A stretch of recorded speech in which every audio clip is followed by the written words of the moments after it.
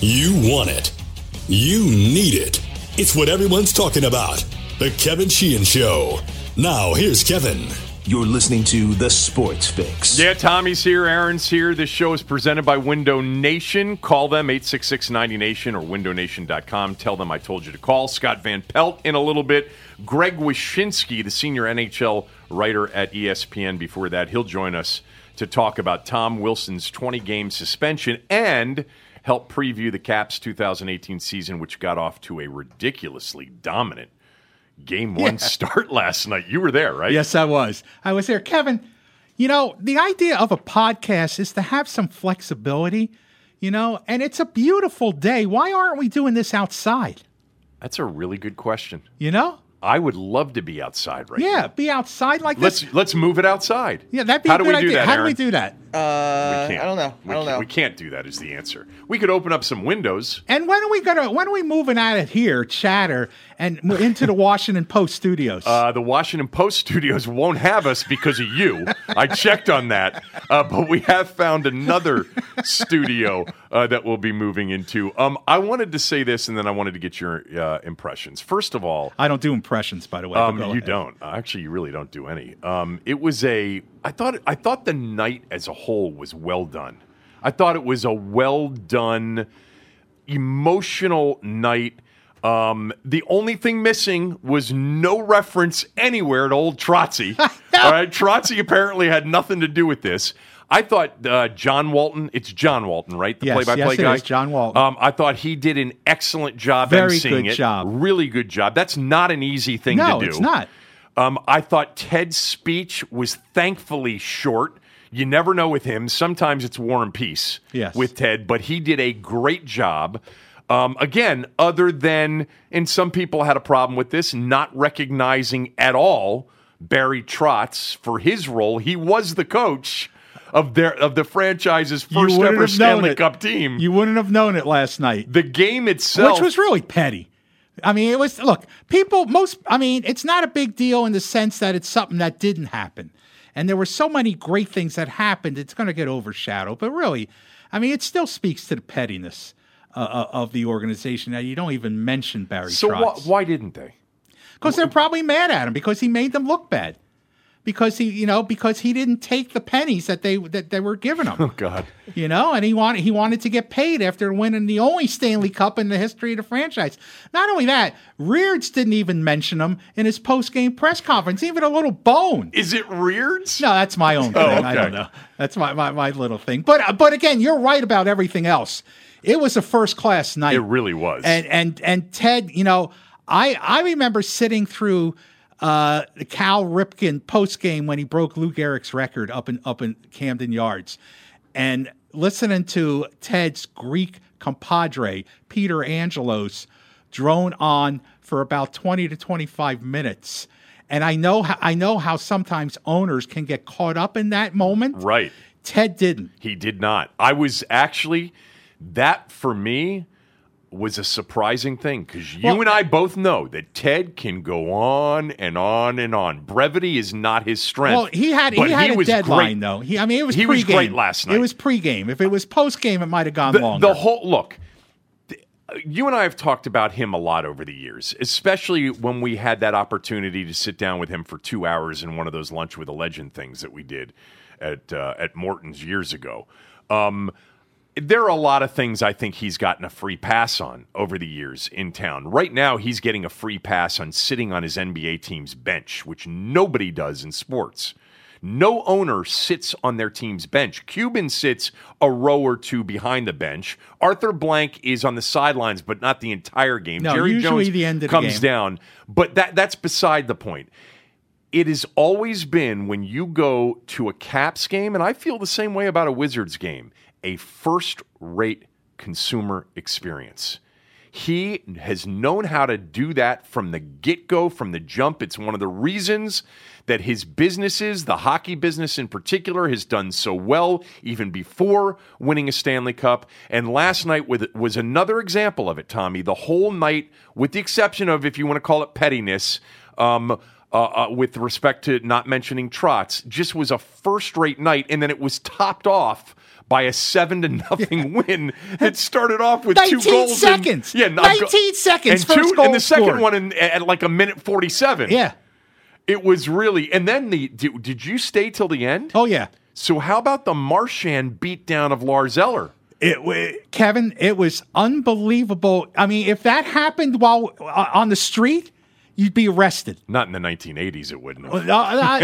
It's still, you'd be arrested because one guy clearly did not want to fight. Right. And that was Lars Eller. I know. He didn't, and that shouldn't happen. Look, I think hockey fights are stupid to begin with. I think that the game could do well without it totally.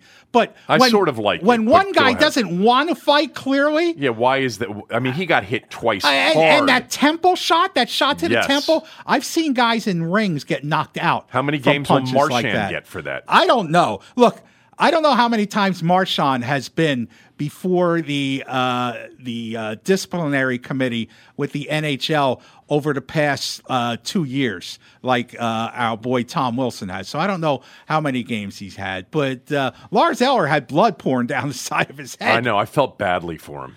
Really. But, he did. He did. I mean, look, I'm not condoning it. You think he showboated? He showboated a little bit in front of the Bruins bench. I didn't think it was that bad. It didn't warrant that kind of beatdown. No, I didn't think so either. So what do we think about Tom Wilson's 20-game suspension, which caught me off guard? Now Joe B was on with us yesterday on the podcast. And he was the first that I heard say, this is going to be much more than just 4 to 6 games. I think Joe B thought it would go till the end of the month. He thought it was going to be for the month of October. And what we got was until the end of November. We get 20 games. Yes. That was more than anybody thought. It was much more. It was breathtaking. And I mean, when people heard about it, they said, oh, my God. They couldn't believe it. But, to me, he earned it. I mean, he earned it. I mean, the people who did... Because of his past transgressions. I mean, imagine sitting in a room with this guy a few months ago, and you've told him the next time you do, and that's the third time you've met with him in like 15 months, and you've probably told him, I said, you can't be in here again. You come in a couple months later for a preseason game. You know what it was, Tommy? It's the parent that tries the timeout method. It's like putting you in timeout. Don't do that again. And then the parents are finally like, these timeouts don't work. You're grounded for a month. And by the way, have you seen my belt? Can't talk about that in this day and age.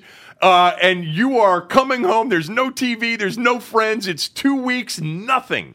And that's essentially because that hit was nowhere near what the Aston Reese hit was. No, it wasn't. I didn't even think it was that big of a deal. It was the idea that this guy is not listening to us, right. So we need to make him listen. Now, here's the dangerous part for the Capitals. Tom Wilson had already established his presence on the ice as a player to be feared. He was already in the heads of opponents. So, I mean, he didn't have to do anything else, and people would have their heads on a swivel when he's on the ice. Now, what he's done is he's taken that power away from himself, because now if you're opposing coach, you're saying to a player, go get him. Yeah. Go get him, because the next suspension is going to be for 30 games. Yeah, or more than that. Or more than that. So he took away his own power by doing that, and now he's going to have to hold back, and teams aren't going to fear him as much because they're going to say, look, this guy gets called again. We're not going to see him the rest of the season. So it was a stupid chain of events, and he's not a goon. It was stupid for him to even put himself into that position in a damn preseason game. Now, apparently, that was stupid. I didn't see the game. That guy's knocked out for a while, right? He had everything but a concussion, by the way.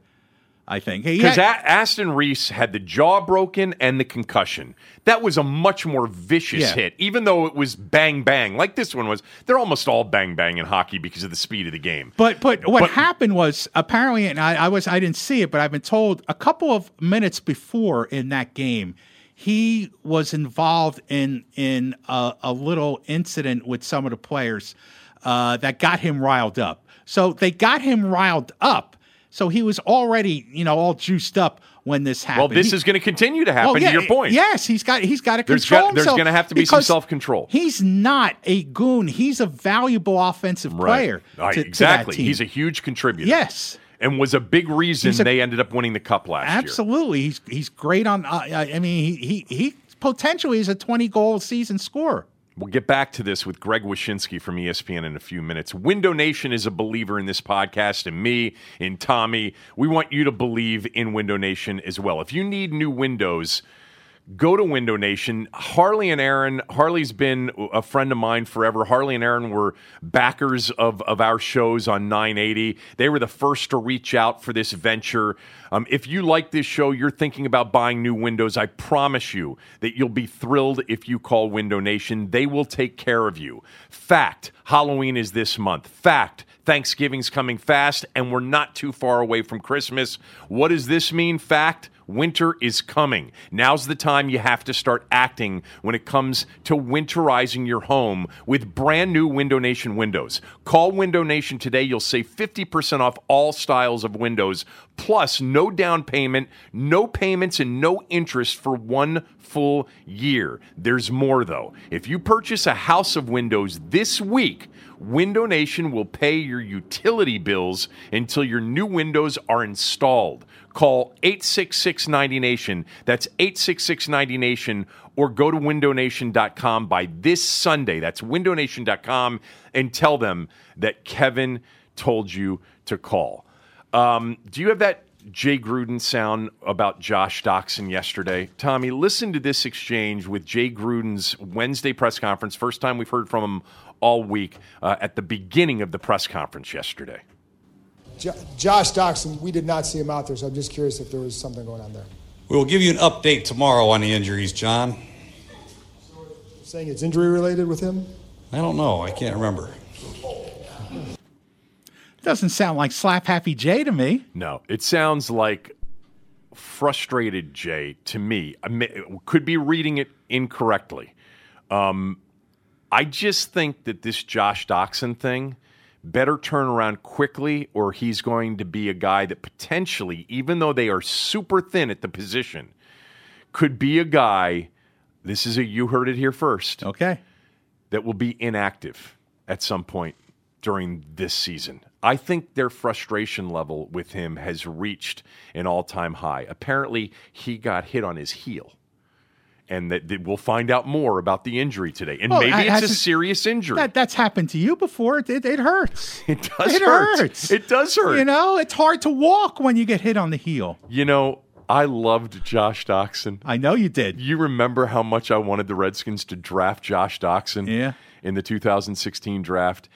I just think that all the things we've heard about Josh Doctson, starting with some homesickness, which, you know, is understandable for a 21, 22, 23-year-old. But the other thing is more of a serious thing, and that is just doesn't love football. Just doesn't love it. Going through the motions, doing what he can, and he's got talent. And a lot of it. And I would love to see him turn it around and see him start to sort of make good on that talent.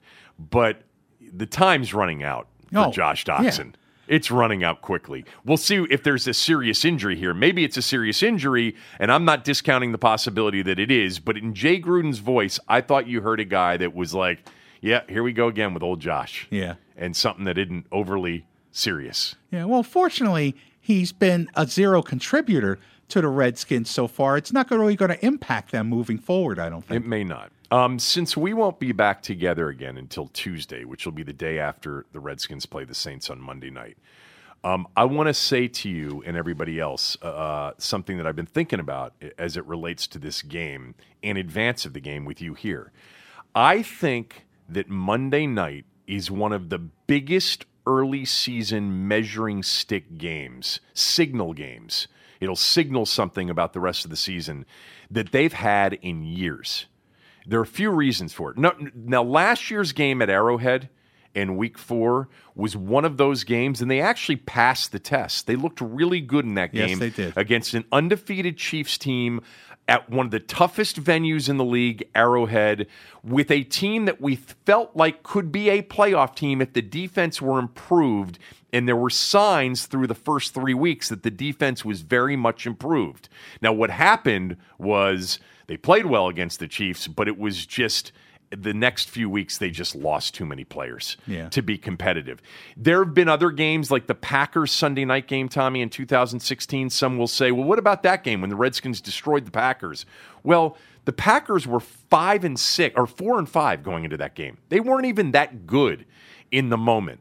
This game Monday night would mean a 3-1 start for the first time in 7 years. By the way, that's immaterial in a lot of cases because 3-1 doesn't tell the whole story. A lot of the time, you could have a bad schedule. You could still be a bad team at 3-1 or an average team at 3-1. But a win over New Orleans on Monday night in the Superdome would be a signal. It would be a signal that the Redskins are among the upper tier of the NFC pecking order. They would then have a win over the Packers, and they would have a win over the Saints. Right now, the Saints, to me, are the second best team in the NFC behind the Rams. I'm not saying that the Redskins are going to be an NFC championship contender, all right, but maybe if they beat the Saints, they will start to be perceived, and I think justifiably so, as a legitimate playoff team, because a win over the Saints would give the Skins wins over the Packers and the Saints in 4 games. You can say what you want about the Packers, but they've got one loss. That was to the Redskins only. The Packers and the Saints are 2 of the top 3 or 4 playoff contenders in the NFC. The Redskins have had very few games like this, Tommy. I'm telling you, where this will be a signal, and there are a few reasons for that. Number one, first of all, it won't be a predictor of health. You can't predict health in this league, which is what happened last year. And so the Chief game ultimately was a predictor potentially, but it was derailed by injuries. The Redskins defense, you and I both think, is the reason to be optimistic. Yes, I agree. They are going to get the biggest test of the season on Monday night. The Saints right now are the number 4 offense in the league. They're the number 3 scoring offense in the league. They're 3rd in yards per drive, 3rd in points per drive. They have an elite quarterback, Hall of Fame quarterback, an elite weapon in Alvin Kamara. They've got a very good receiver in Michael Thomas. They're getting Mark Ingram back for the Monday night game after his suspension.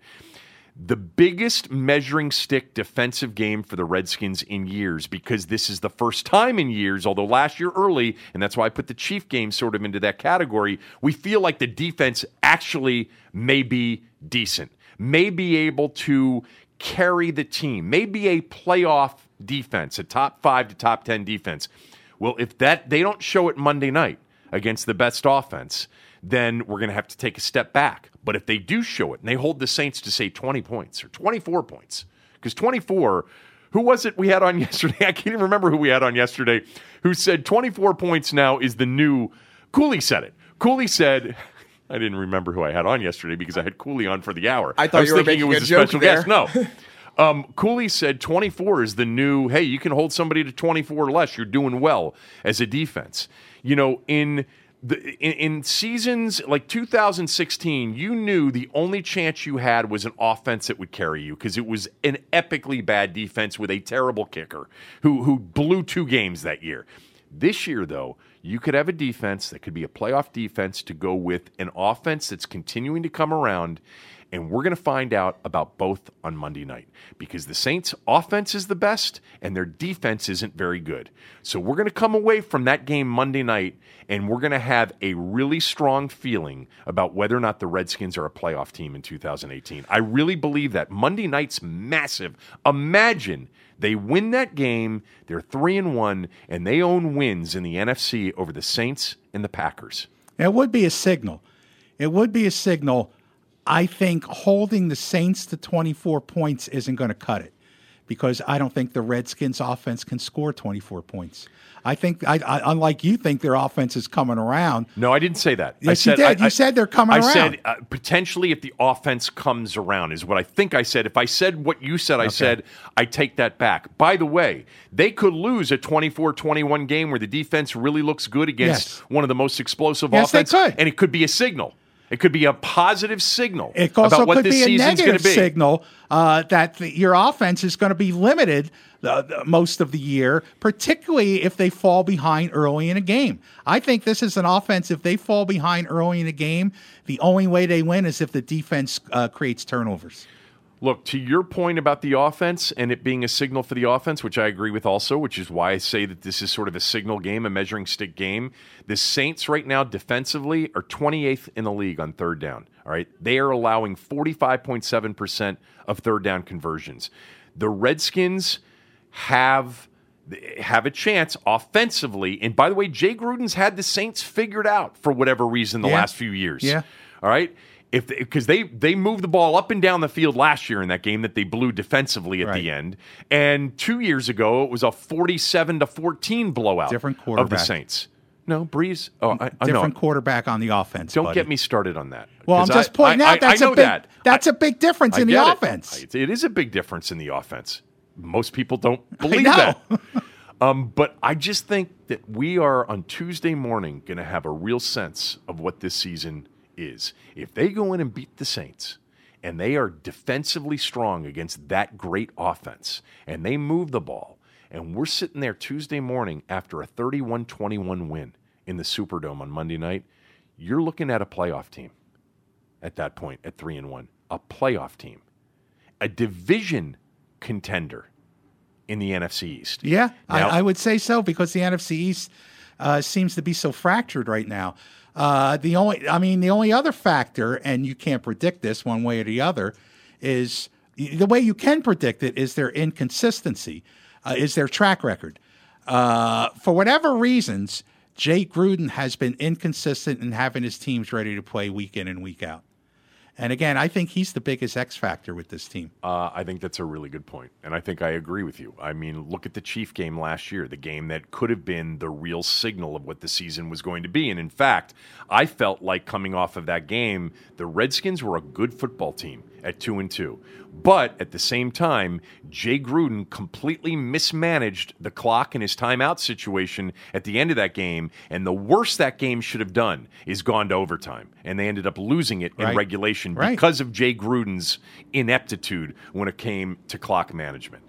Let's bring in Greg Wyshynski, who is the senior NHL writer at ESPN. Tommy and I have loved having him on the various shows we've been involved in over the years, so we're glad to have you on the podcast. I want to start with this before we get to the whole Tom Wilson thing. Tommy called it petty. Do you think it was petty that the Caps didn't even acknowledge Barry Trotz last night? I don't know if it's petty or an oversight or what, but the bottom line is that he wasn't acknowledged, and the bottom line is that it was more conspicuous in its absence than it would have been had you thrown him into the highlight reel video that they showed during the ceremony, or had it be if Ted Leonsis had mentioned the word coaches at any point during his speech, his unity and community speech, as it'll be known. It just comes. Listen, I understand that like Jay Beagle wasn't featured or mentioned. And, there might have been a fleeting glimpse of Grubauer at one point during the video, but, Barry Trotz is the first coach to figure this thing out in Washington in 44 years. Right. And the idea that you're not going to acknowledge him in some way, shape, or form, even an aside to the coaching staff during any of these speeches is kind of ridiculous, especially when the guy who's coaching the team now was part of that staff. It's not as if, you're besmirching the reputation of new daddy by simply acknowledging that Barry Trotz was the guy who was behind the bench for the Stanley Cup. So that's the point. The point is, this goes to a deeper issue of everyone insulting my intelligence, telling me it's no big deal that they change coaches, that they're not going to miss a beat. I don't necessarily buy that per se. It doesn't mean they won't be successful. But you're right. He's the only one.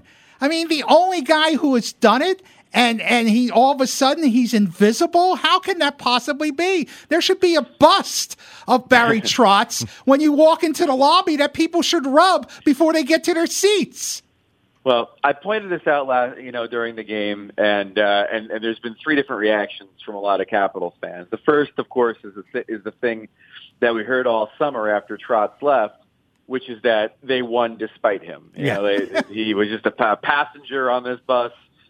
He wasn't the driver, and they won despite his horrible decision making.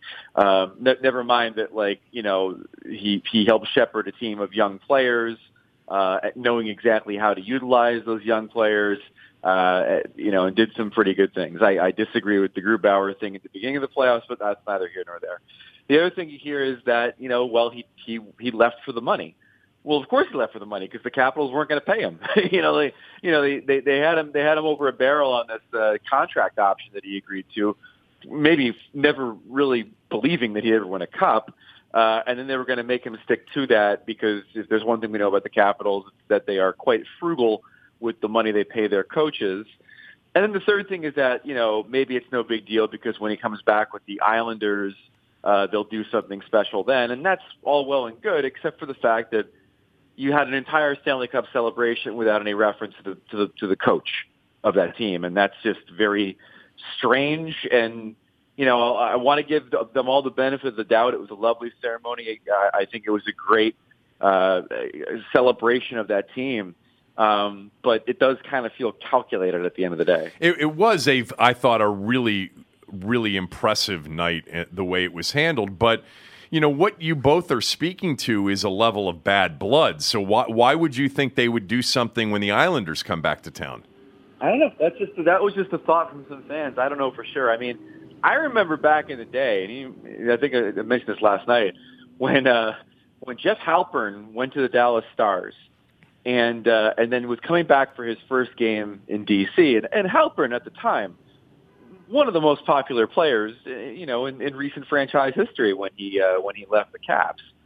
And I remember that the Stars put him in the starting lineup, and I remember it being a thing that George McPhee allegedly instructed the Capitals not to announce the Stars starting lineup, so Halpern didn't get a pop when his name was announced. It's great moments in petty history, I suppose. But again, that's neither here nor there with Trotz. I want to believe that they're going to do by him right when he comes back. But who's to say, really? I mean, based on what we saw on opening night. Well, Ted was brief. Tommy and I talked about that. I mean, we all know how long-winded he can be. I thought he actually did a great job with the exception of not mentioning old Trotzy. The unity and community thing. That was his little Jesse Jackson move there. So tell us your thoughts. Was it a just penalty for Tom Wilson, 20 games?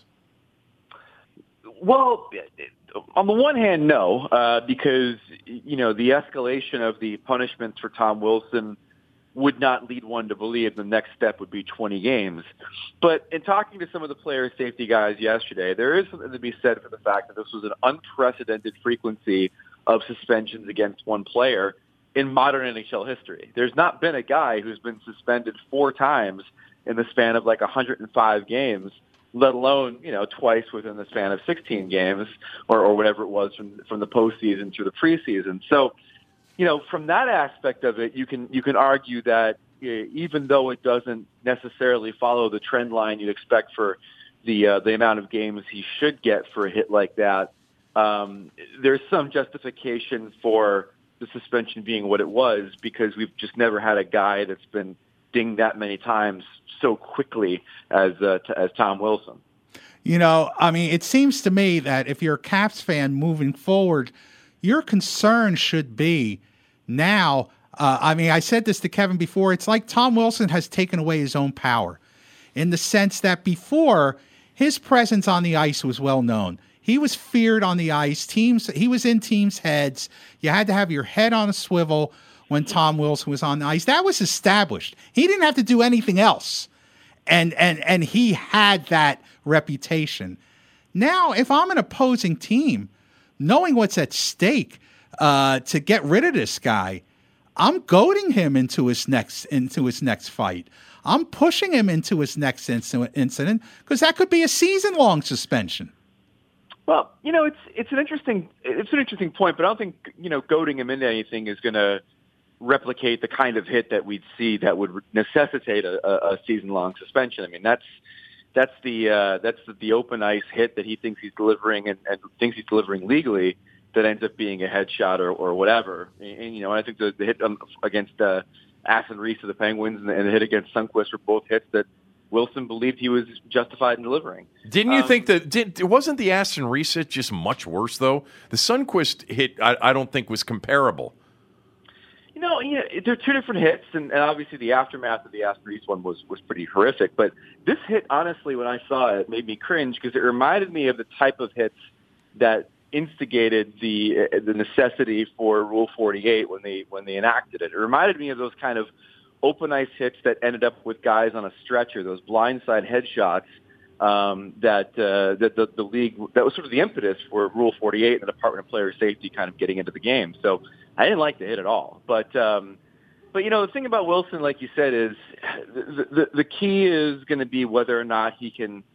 It's two things: can he still play on the edge and be a physically intimidating player, or does he have to be overly cautious about crossing that line because it could cost them another $1 million, and then on top of that, a number of other games.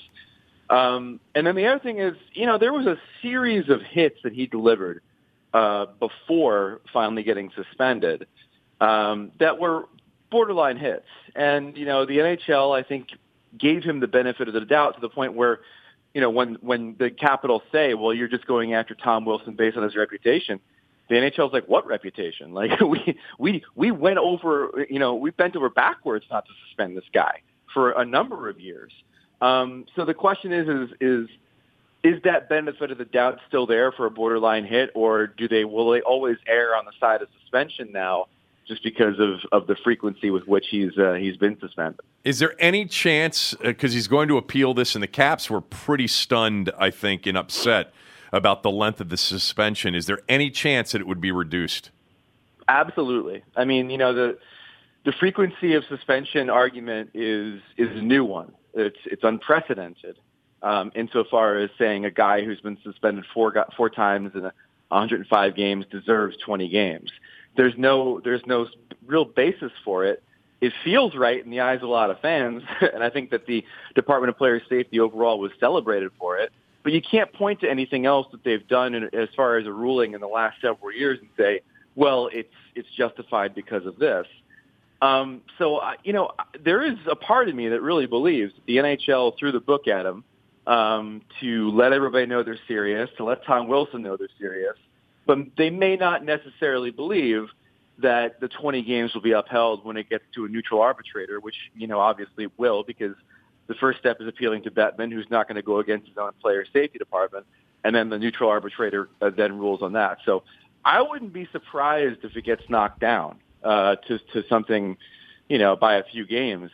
But because I think the NHL just wanted to make a statement here and then be whatever it's going to be with the appeals process.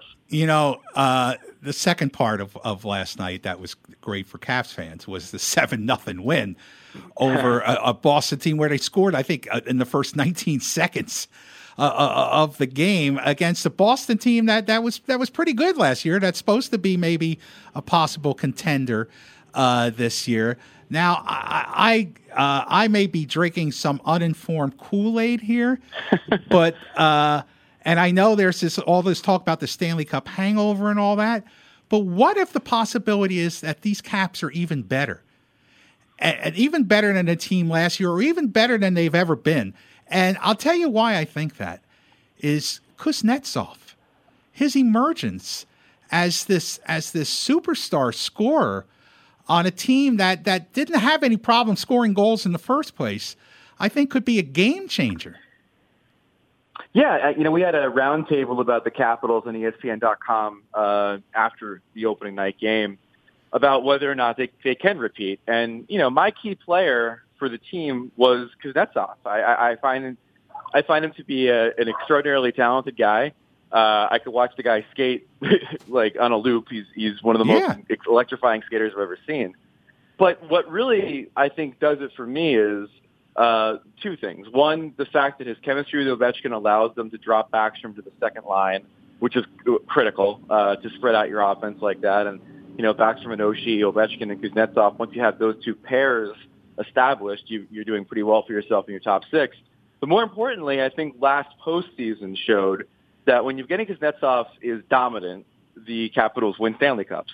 And so if it weren't for the exploits and the timeliness and the narrative that accompanied Alex Ovechkin and his Conn Smythe quest, obviously I think Kuznetsov had a really good case for playoff MVP. Right. And so I agree with you. I think, his emergence as not only a guy who can maybe lead the team in points in the regular season, but then lead the team in points in the postseason as well makes this team all the more dangerous. Yet most people really haven't picked them, Greg, in terms of, the preseason prognostications. A lot of people like Tampa or Toronto or Pittsburgh. What was your pick? I mean, it's still valid, even though they opened up with a beatdown, a 7-0 beatdown. Well, I had Tampa coming out of the East. I actually had Pittsburgh winning the division. It wouldn't shock me to see the Capitals win the division, but it would shock me to see them come out of the East again, to be honest with you, because for me, the thing that happened last season, beyond the, defeating the Penguins after years of torment, which is something that a lot of us never thought we'd see, was another thing a lot of us thought we'd never see, which is all five of the Capitals' best players all playing their best hockey at the same time. Ovechkin, Kuznetsov, Backstrom, Karlsson, and Holtby were all at the peak of their powers during the playoffs last season, and the result was the first championship in the history of the franchise. To have that happen a second time, whether it's just guys going through a funk or maybe teams D'ing up a number of those guys better than they had last season, or even injuries, is asking a lot. So, there's a part of me that thinks that it's completely plausible they could do it again.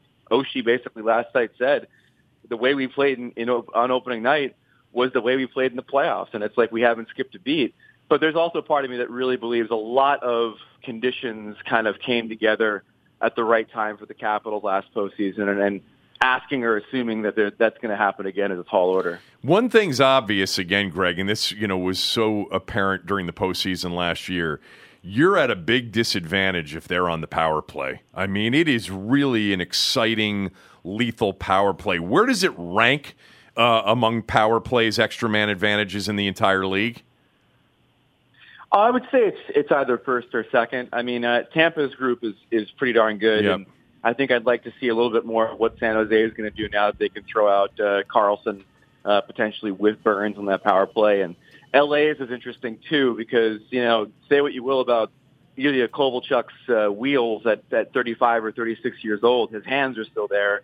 And if they're going to use him as sort of a point man along with Drew Doughty, that could be absolutely devastating. So, to me, it's probably Tampa and the Capitals atop that ranking of power plays. But listen, every time the puck gets to the Ovechkin spot on that power play, you're praying for the goalie's well-being because he's just ripping and roaring that thing, and it's amazing to think that it's like using the deke move in NHL '94 from EA Sports. It's like the unstoppable thing that no one can figure out, and after all these years, Ovechkin in the circle firing that puck because of his shot, because of his accuracy, it's just money in the bank. Thanks, Greg. Really appreciate it. Talk soon. Sure. Thank you, Greg. Anytime, boys. Thanks. Want to tell you real quickly about Ralph Perkins, Kevin Farish, and Farish Chrysler Dodge Jeep in Fairfax. They've been friends forever. Farish, Tommy, what did they do? They did Redskins at 1 for 10 years. Yes. Or for 7.5 years, and then Redskins at 8 for another 2.5. They were a part of it. And, like Window Nation, Farish, wanted to get involved in this new podcast venture. The numbers are great. We're doing very well. And so there's huge benefit for advertisers to be involved. But they were going to have my back regardless. And that long-standing relationship with them is important to me. And I want it to be important to you if you like this show. If you're thinking about something new, consider Farish Chrysler Dodge Jeep in Fairfax. Right now, you will get a great deal on any Jeep. You're going to save big. They're located right there in Fairfax Circle. You can ask for Ralph when you get into the dealership. He is in the store every single day, 7 days a week pretty much. You can also find their entire inventory with live pricing at farishcars.com. That's farishcars.com. But if you're thinking about something new, Farish Chrysler Dodge Jeep in Fairfax. Tommy wrote a column the other day in the Washington Times, and I read it because you through all these years, you email. You've got a bunch of people on your email list, and you email out your column when it's done every day. And I read it almost all the time because it takes about 45 seconds to read one of Tommy's columns, which is the best thing about his columns. But when I got done reading this one, where you ripped the learners to shreds. And you said that Steinberg had this comment as well. I just thought to myself, there just isn't anybody in this town that writes the way you do, where you are fearless. You will rip anybody at any time for any reason, and it's highly entertaining. But for those that didn't read the column, just give everybody a quick summary of it, because I have a couple of thoughts on it. Well, I wrote about the arrogance of the Lerner family. Looking back on this season, it's hard not to ignore the fact that they were so arrogant in thinking that they knew this business of baseball that they refused to bring back a manager in Dusty Baker who had won 2 straight division titles and 192 games over 2 years. A manager that the general manager wanted to bring back for one more year. Because Mike knows the risk of change, and that's what was at stake, the risk of change. And this is not an indictment of Dave Martinez, who I think is a good manager. They're like 2 separate issues. Okay, it's letting Dusty Baker leave and bringing in a manager who had no experience, given all the things that happened this year, turned out to be a huge risk that backfired for them. And so the arrogance of ignoring the baseball guy who was telling you this is not the move you should make, coupled with the news that Jason Worth had been arrested in April in Arizona when he was training to try to play for the Seattle Mariners on a DUI, and had basically been belligerent and gave the police a hard time on the arrest, sort of like a "do you know who I am" situation. And then they induct him in the Ring of Honor. Now, this is a bit complicated, so people are going to have to follow along on this one and pay attention. Put your crayons down and pay attention for this one. I don't think Jason Worth should have been in the Ring of Honor, period. He was a mediocre to average player at best. He had the greatest home run in Washington baseball history. Tommy, he was better than average for this franchise. Now, you go back and look at Kevin. There wasn't one year where he was the best player on the team. And there were many years where he wasn't the second or the third best player on the team. Look, there are people that the Redskins have put into their Ring of Honor in recent years where I'm always like, really? Like, I don't even consider him to be a real Redskin. So I'm going to take your word on this. But to me, Jason Worth, first of all, was the first time the Lerners spent money on anything was Jason Worth. And Jason Worth is a player that was a big part of those teams that made the postseason. And then, by the way, more times than not, came up with a big moment in the postseason. Not just the Cardinals. Didn't have too many. The Dodger Game 3 or Game 4 when they were down 2-1 trying to force a Game 5, he came up huge in also. Didn't have too many big moments chasing down fly balls in the outfield last year. I know. Okay, and again, had some of the best at bats. Not even the top 3 player on the team in some years. So you're going to induct him in the Ring of Honor for accepting $127 million check? I'm not going to argue with that. I'm just going to say that to call him mediocre, his career to be mediocre. No, I said some years he was mediocre. Right. Okay, some fine. years he was good. Okay, so I don't think he should have been in the Ring of Honor, period. Again, even if you do think he should be in the Ring of Honor, you don't induct him 5 minutes after his career is over. In other words, you let these things wait. I mean, this is why there's a 5-year waiting period to be inducted into Halls of Fame, because you don't know what's going to happen. This is Andy, Paul, and our friend, and I don't necessarily agree with this, but he always says you should never build a statue for someone who's still alive, pointing to Joe Paterno as an example of that. I think that's too far. But again, you should let the passage of time happen before you make such a move, because it devalues this whole Ring of Honor that they've got. Now they look foolish because the Nationals didn't know about the arrest. And within days of his Jason Worth Day and his induction, he was sentenced on the DUI charge, and the Nationals claim they had no idea. Tommy, just remember, teams that don't have much of a history of success are always in a rush to do something nice for a player they believe, has risen to some level.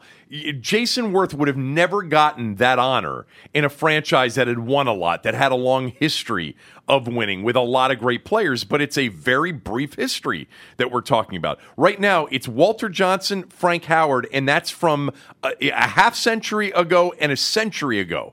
And so it's Worth, it's Zimmerman, and right now that's Scherzer eventually. Yes. But anyway, I wanted to say this out of your column, because what I didn't know, and I don't know why I didn't know this, I knew that they were cheap, the Lerners, when it came to managers, and I understand the trend in Major League Baseball with low salaried managers, all right, including a lot of the managers who are in the playoffs right now are on that very low end of the salary. I mean, I think Alex Cora is below $1 million.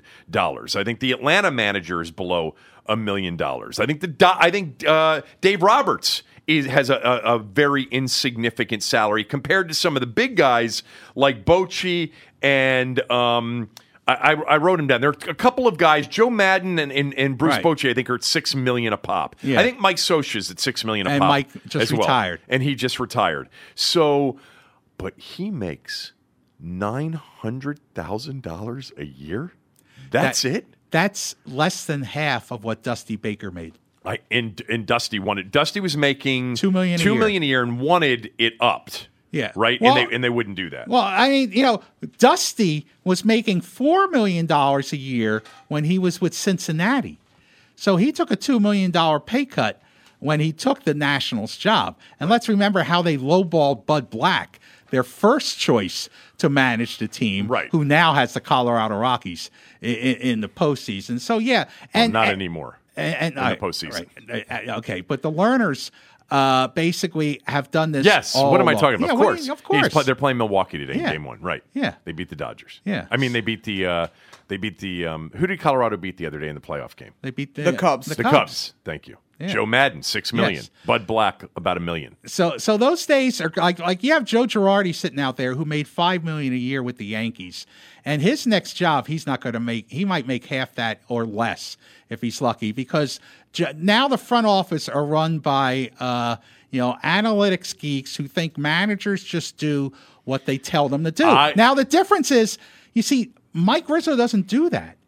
Mike Rizzo does. I mean, I know Mike didn't. Well, he believes in analytics, but he does not tell managers how to manage their teams. These other guys like in Houston and the A's, they all do that. Mike does not do that. Here is what I found just incredibly. I knew that Major League Baseball managers at many levels were low paid, but you take Dave Martinez and his salary, Tommy. He's the lowest paid person in town that's running a team. Jay Gruden makes $5 million a year. That extension got him up to $5 million. Scott Brooks makes $7 million a year. That's unbelievable. All right, Dave Martinez makes $933,000 a year. His deal was a 3-year deal for $2.8 million. There is a 4th-year team option for $1.2. I bet you he never gets to that $1.2. The college guys, Patrick Ewing, you can't find, because they're a private university. Right. You can't find his salary anywhere, but I've been told it's about $4 million a year as a college basketball coach. He's making 4 times what the manager of a team that went to the playoffs 2 out of the last 3 years makes. DJ Durkin, I don't know for how much longer, Yes. makes 2.5 to 2 somewhere in the neighborhood of 2.7. Turgeon, the same thing, 2.7 million a year. Old Reards, I can't find what he was making, but Well, he's not making much. he's not making much. I mean, the Capitals, like the Nationals, Trotzy was making $1.5 million. Capitals don't pay. But Trotzy coaches. was making more than the baseball manager. Yeah, yes, he was, and that's the only time they've ever paid. Isn't it surprising that the only time the Capitals have actually paid a coach is when they won a Stanley Cup? Because for years they told George McPhee, you can't go out and hire Right. a Stanley Cup coach because we're not going to pay them. Nick Saban makes $8.6 million a year. And Dave Martinez is a manager of a Major League Baseball team that's been good recently, and he makes $933,000 a year. Hey, Again- boys and girls, don't go into managing baseball. No. Can't make any money doing it. Actually, it's pretty good money. Yeah. But coach something else. Yeah, so I mean, my point was the Lerner's arrogance. You could make the case is what gets in the way of this franchise moving forward. Yes, you made that very clear in your column. Thank you. And yeah, There- Steinberg said, I'm the only bomb thrower in town. And it's not on purpose. Again, it's not calculated. You know, I don't sit there and say, who Yes, you do. can I cut up today? No, I don't. Yeah, but it's something that really gets you excited. I have a sense of injustice. When you have an idea and you have this sense of somebody's really messed up. Yes. And by the way, those people usually having some sort of status economically. You go after them. Well, because nobody else in this town does. It's true. I mean, everyone types You with velvet gloves in this town. Except, you know who doesn't? Sally.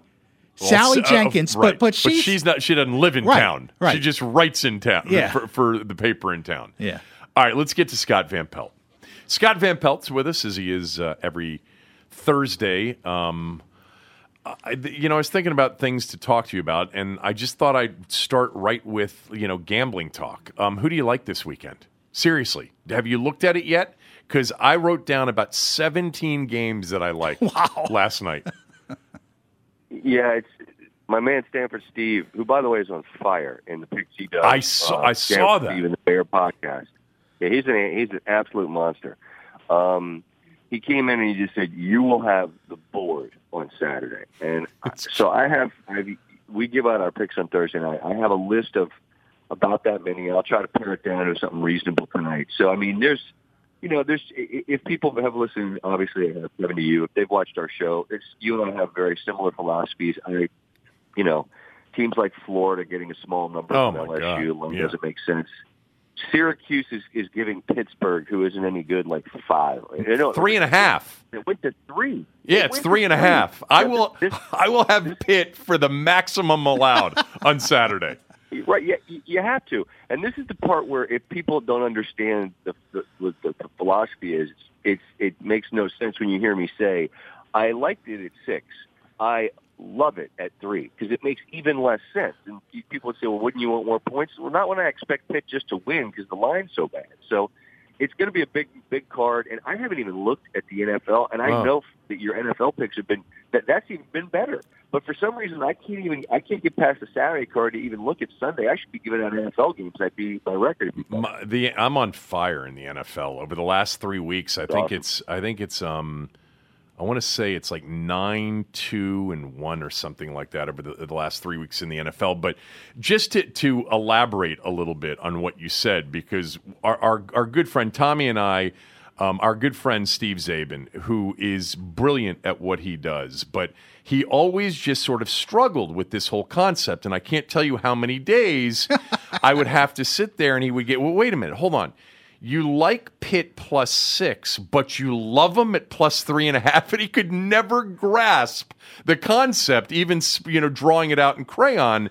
And for those that are struggling, like Zabe would struggle with this topic, look, if the line appears to be wrong, that's what Scott and I love, because that means all of our dopey friends think that Vegas is aired somehow, and they are jumping on Syracuse, laying this perceived very short number. So if it even goes shorter, then more of our friends are going to bet Syracuse, and usually when that happens, they're on the wrong side of the game. And by the way, and I've explained this to people in the past, and I think you have as well, when you see a big jump in a number like that, now there are injuries that can cause a big line movement, but when a line goes from Syracuse -6 to Syracuse -3.5, that is never, ever dumb money that moves that line, public money that moves that line. That is sharp money. Those are the 24 sharp bettors that live on this planet, according to all of our friends who have been offshore and been involved in this stuff. There are no more than about 24 guys that are feared on the entire planet. They're the ones that move that line from 6 to 3.5, unless there's an injury I'm missing in the game. Right. So anyway, I just wanted to explain that for those that don't understand it. Right. It's not complicated. You very eloquently laid out what it is. And by the way, none of this means that this is some guarantee. No. It's just, and I've explained it, Kevin. I've explained it that, like it's exactly to me like playing blackjack if you play that game by the rules.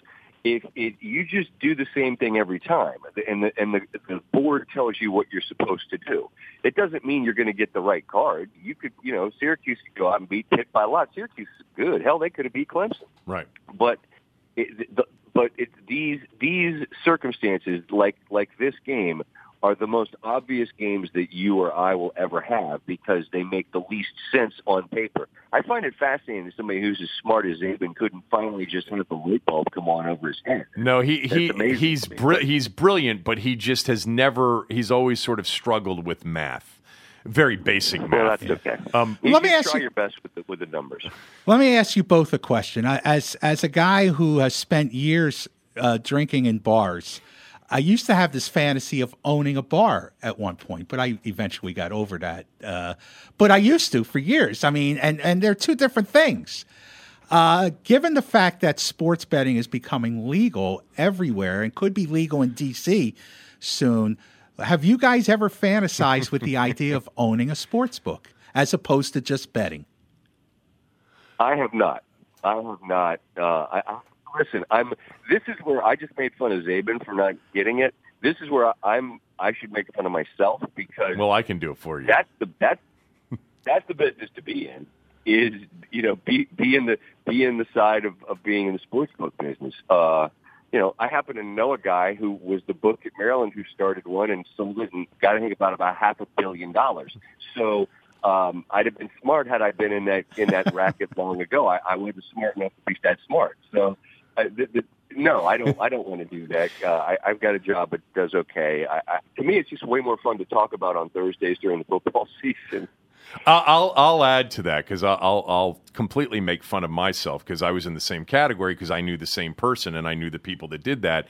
And there I was trying to sell internet groceries while people I knew dearly were moving to warm tropical locales, making $500 million in the process. But yeah, you mentioned Florida. Florida was one of those teams, Scott, before the season started. There were two teams that I thought had a chance to be much better than people were talking about. Mississippi State was already thought of as sort of a sleeper pick, and I mentioned them, but I'm like, the Gators are good. And by the way, I like Mullen. I think that he'd figure it out offensively for them. They may be one of the top 3 or 4 defenses in the country. And they are only getting 2.5 in the swamp against red-hot LSU. That, to me, looks like the lock of the weekend. I think the Gators win that outright. And by the way, when they do, they're going to be one of those teams to watch because now all of a sudden that Florida-Georgia game in Jacksonville is going to be a huge game. Huge. Agree.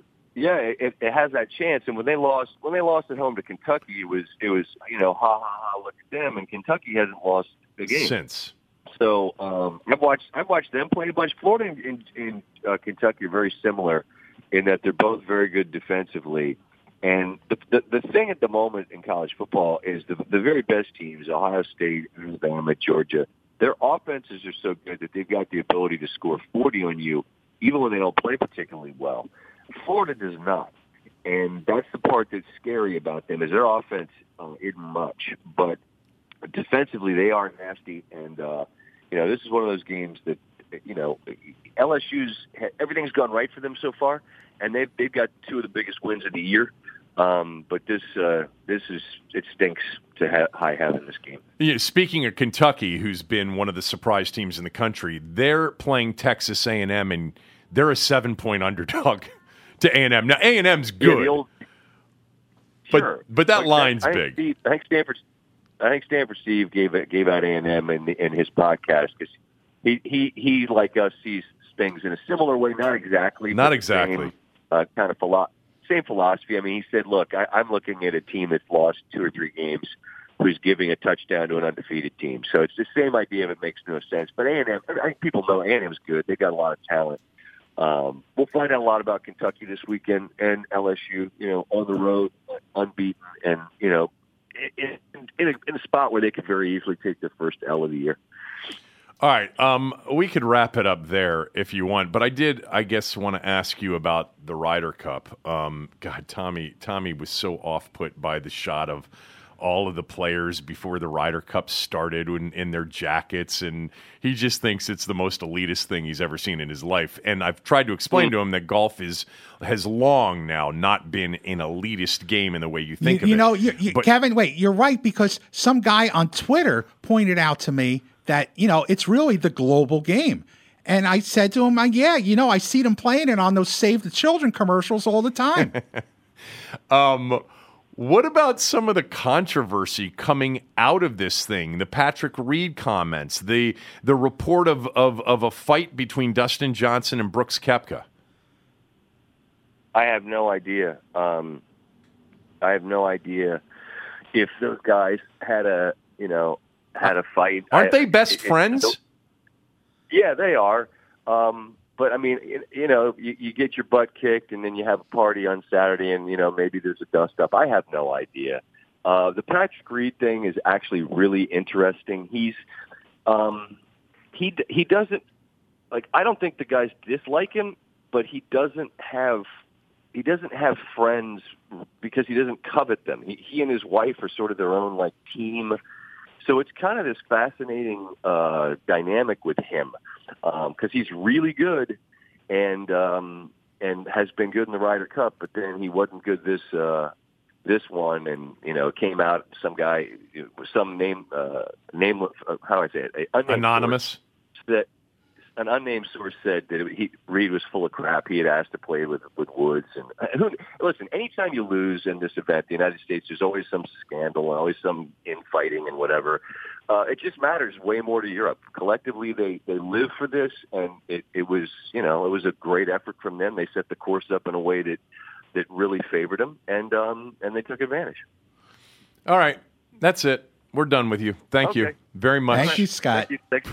Appreciate time, it. boys. Scott Van Pelt, everybody. Subscribe to this podcast. If you haven't and you're just listening to it on the website, or you just bring it up on iTunes, it helps us if you actually subscribe and rate the podcast. And we've mentioned this also for people that are want to listen to Kevin and Tommy, but I don't know how to do iTunes or Stitcher or TuneIn or Google Play. Just tell them to go to thekevinsheehanshow.com. Also, you can now follow us on Facebook, Instagram, and the Twitter page. But you can follow me on Twitter, too, at Kevin Sheehan DC, and at Tom Lavero on Twitter as well. Let's get to this week's NFL Power Poll. Rank 'em 1 to 5. It's time for our weekly NFL Power Poll. All right, before we get to the Power Poll for the week, top 5 and a couple of teams to keep an eye on. Tommy, the NFL offense in the first 4 weeks is at historic levels. The passing numbers are at an all-time high. Completions, all-time high, 2,999 through the first 4 weeks. Completion percentage, passing yards, passing touchdowns. There have been 228 passing touchdowns through the first 4 weeks, and points scored, 3,030, are the highest in NFL history through the first 4 games of the season. I don't know if it's coincidental or not. Most people would say it's not coincidental. I actually believe it is coincidental because I think people still love the NFL without all of this offense. But ratings are way up. I think it has more to do with there have been some really good, compelling games. Last weekend, you had 3 overtime games. Yes. You've had great matchups in some of the prime time spots. I think it has more to do with that personally than just all of the offense, but a lot of people will say it has to do with all of the offense so far. All right, here's my top 5 because you're still working on it. I was hoping we'd just skip over this, but Nope, go ahead. We're not going to skip over it. My number 5 team are the Kansas City Chiefs. I've got them in the top 5 because they're one of 2 undefeated teams, but I'm going to tell you this, Tommy, right now, they're not winning the Super Bowl. The Chiefs are not going to be in the Super Bowl. I don't think the Chiefs will be in the AFC Championship game by the time we get to middle to late January. Their defense is just too bad. It's an awful defense, and it's already been exposed. It hasn't hurt them in the win-loss column. Mahomes is great. I'm not putting him in the Hall of Fame. I'm going to give him a few years for that. He's very good, and they've got ridiculous weapons offensively, which I'm sure Alex Smith is yearning for to a certain degree. Did you see the day after you declared that he's not a Hall of Famer? His jersey got sent to the Pro Football Hall of Fame. You sent me that because of the number of touchdown passes he's thrown in the first 4 games. He's the only quarterback, the youngest quarterback in history with 6 touchdown passes in one particular game, and we know that he's on pace for a ridiculous number this season. The Chiefs are my number 5 team. The Patriots destroyed Miami. They're going to get it together here. Plus, they're getting Edelman back, and I have a feeling the Patriots are due for a run here. I've got them as the 4th best team in the league. But, Tommy, my number 3 team in the NFL is my pick right now to be in the Super Bowl out of the AFC, the Baltimore Ravens. Oh, my gosh. The Ravens are... I felt this way before the season started, just had a hunch. I've had a hunch all along. And remember, I had Cincinnati as a smell test pick in that Thursday night game in week 2. And they may lose this weekend and be really pushed this weekend at Cleveland. Baltimore's winning 11 games. They're winning the division, the AFC North, and they're going to be at least in the AFC Championship game against the Patriots. Or somebody else maybe, Jacksonville. I love this team right now. I don't root for Baltimore things, but I've always respected this team. I've been a Flacco fan. He's having a career year already. They destroyed Pittsburgh the other night, even though the score didn't indicate it throughout the game. They held the Steelers to 47 yards in the second half. It was amazing. The Ravens are my number 3 team. The number 2 team is the team the Redskins play on Monday night. The New Orleans Saints are my number 2 team in the NFL. Their defense is not as bad as the Chiefs' defense, and their offense is every bit as good. They actually put up 33 on a team that I think has a very good defense. Now, a lot of that is because the Giant offense is so bad, and they punted too many times. But I think the Saints are the number 2 team in the league, and at this point, there's no debate. The best all-around football team, defense, offense, special teams, and they're even missing their kicker right now, Zerline, and coaching staff with Wade Phillips and with Sean McVay. The L.A. Rams right now are the best team in football, and that game last Thursday night was a terrific game. I think Minnesota's got some issues on defense and running game-wise, but the Rams in a shootout beat them. They're my number 1 team. I'll give you a few teams to keep an eye on in a moment, but right now, get your top 5, Tom. You talk about the Rams. Stan Kroenke, the owner, really lucked into a situation here by making the move from St. Louis to L.A. and hiring the guys to turn around what had been a dismal losing franchise into now a marquee team on the eve of moving into a brand new stadium. Couldn't have worked out better. Really, that's when you want to be like the Rams are now, when you're moving into a new stadium like that. That's why I think the Raiders better get good quick before they wind up moving to Las Vegas. I'll give you my number 5 team. I'm surprised you put them in your top 5 and put them so high. but they're number 5 for me now, and that's the Baltimore Ravens. I think you're right. They are moving in the right direction. I think they're well coached. I think Flacco has. I agree with you. Flacco has always been an underrated quarterback. Never really been given the credit. We're in the minority on that. Yeah, you know that. I know that. But if you put weapons around him like they did this year, and you put an offensive line in front of him, and you give him time, he throws as good a deep ball, medium range to deep ball as anybody in the league. Number 4. He's going to have a big year. Yes, number 4, the New England Patriots, and they're going to move up at some point because Bill Belichick is the best coach to ever live. Number 3, I don't get. I mean, did they drop out of the league, Kevin? I'm not quite sure why you didn't have them in your top 5. The Jacksonville Jaguars. I didn't have them in my top 5. I mean, that's a team. If I had to make a list of AFC teams I didn't want to play, the Jacksonville Jaguars would be one. And then the Kansas City Chiefs, my number 2 team, would be the other. I'm not going to amend my top 5. I think Jacksonville's a better team than Kansas City. And we're going to find out this week. That's the game of the week. Right. Jacksonville at Arrowhead to face the Chiefs. And so I'm looking forward to sort of watching that game Sunday. Hopefully that's the game on CBS, the 1 o'clock game. I have a feeling we'll get Ravens-Browns. But Tommy, the Chiefs are undefeated, and I guess I just felt like I should have put Jacksonville at 5. I should have. We are getting Ravens-Browns, by the way. Yeah, of course we are. Yeah, I should have put Jacksonville at 5. But then I would have had the undefeated Chiefs out of my top 5. Well, I think you're rating the Saints too high. Okay. That's the problem. And number 1 is the Rams. You're right. The consensus is the biggest consensus in America right now, that the Los Angeles Rams are the best team in the NFL. So that's my 5. Couple teams to watch. I've mentioned Detroit recently. You know, they were right there with Dallas. I still think Detroit's like one of these very capable teams. And I'll give out right now an early smell test pick. I guarantee you I'm going to have the Lions plus, I think it's 1 at home against the Packers on Sunday. They're going to win that game outright. I just don't think there is...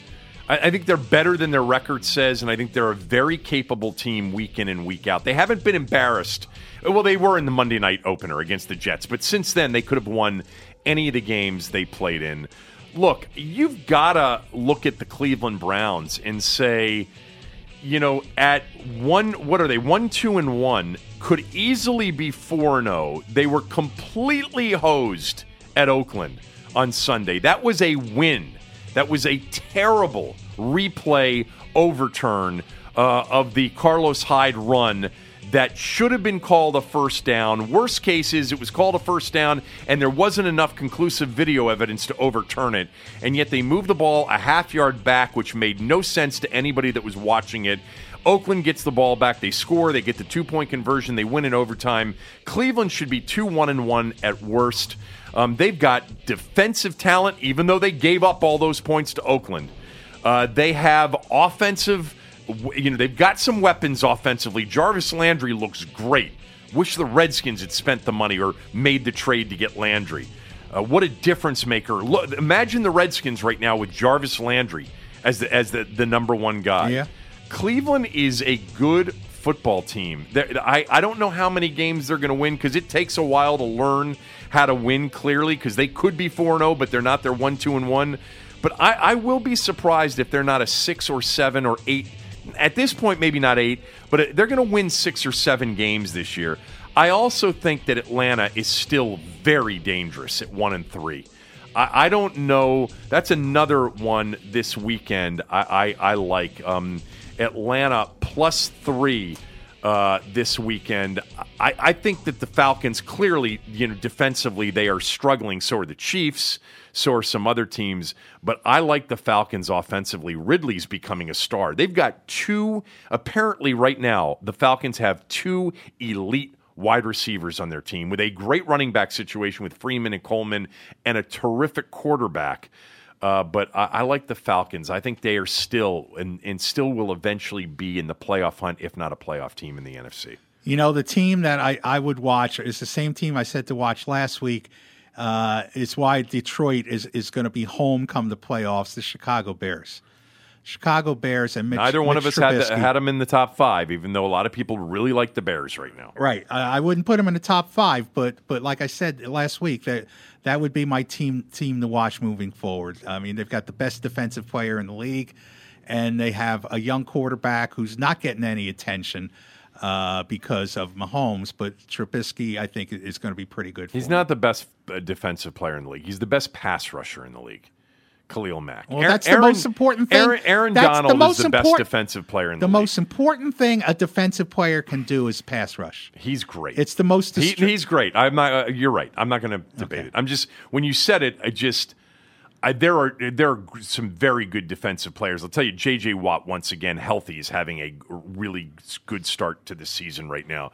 But Aaron Donald's unblockable, and he is, to me, a more all around great defensive player. All right, go ahead. Did you see that you have a chance to maybe be right about something that you were wrong about? I shouldn't even bring this up. What, the Adrian Peterson thing? No. The Snyder thing? No. You're never going to be right about the Snyder thing. Go ahead. You just remind me to tell you about what Neil and Rockville texted me yesterday. Okay.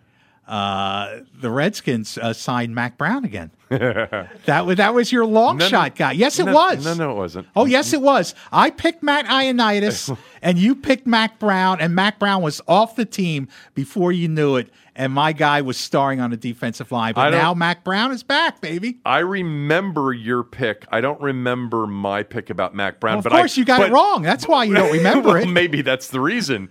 But the reason I think that you might be right is because I always talked about how Jay Gruden would go through all these running backs that weren't even on the roster talking about how great they are. And he does the same thing with guys like Byron Marshall and some of these other guys. So what I was going to say to you is you came in here on Tuesday and you said, after you went on and on about Snyder's lack of involvement, et cetera, and then Doug Williams, spouts off with Doc Walker about being reprimanded for bringing in Adrian Peterson for a workout. And we both missed on this. And I think you're going to agree with me.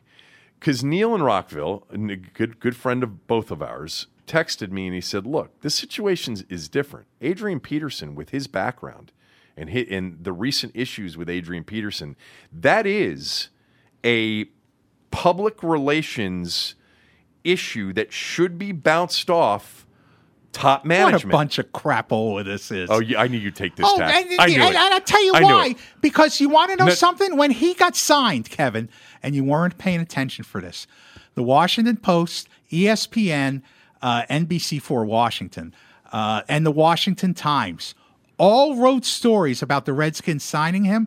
Not one of them, not one single media outlet that covers this team on their knees, I might want to point out, mentioned that Adrian Peterson had been suspended for 6 games for beating his son. Not one of them. I bet you did. I wrote a column saying how embarrassed I was for my profession that it didn't even warrant a sentence. Well, there you go. Not even. I read about his MVP season. That's why. Well, they didn't have to. There was nothing to worry about. No, well, there was. You recognized it. You wrote about it. Are you a nobody? But none of the not many people read your paper. Not many people read your paper, but we all read you. Oh God! This is such baloney. This is such a pathetic way to explain away that Snyder is never going to change. He's always going to be involved. Look, I think it's an absolutely it is a great point that neither one of us even thought about. And that is, this was a player, and you should have thought about it because you wrote the column. You should have said, you know what, Kevin? You're wrong, but in this particular situation, bringing in Adrian Peterson, there was a potential, in most cities, PR risk that should have been bounced off the owner or the team president before doing it. 2 guys who have the moral compass of a snake. It doesn't matter. Why would they care? It doesn't matter. You're using the judgment of normal people on Bruce Allen and Dan Snyder. Please. What I'm saying is that was likely the reason that Doug You're was wasting reprimanded. my time now. Do you think it was the reason Doug was reprimanded? No. So what was the reason? I just think it was because they brought in a high-profile guy like Adrian Peterson, and Bruce and Dan didn't get to slap themselves on the back and say it was their idea. That's a good point, too. That's a good point. That's a possibility, too. All right, I'll see you on Tuesday, and when you're back on Tuesday, we will know. Yes, we will. What kind of season the Redskins are going to go have. We'll know a lot more about this team. Thanks to Aaron. Thanks to all of you. Tomorrow is a Football Friday, and I swear to God, I might have 18 or more smell test picks.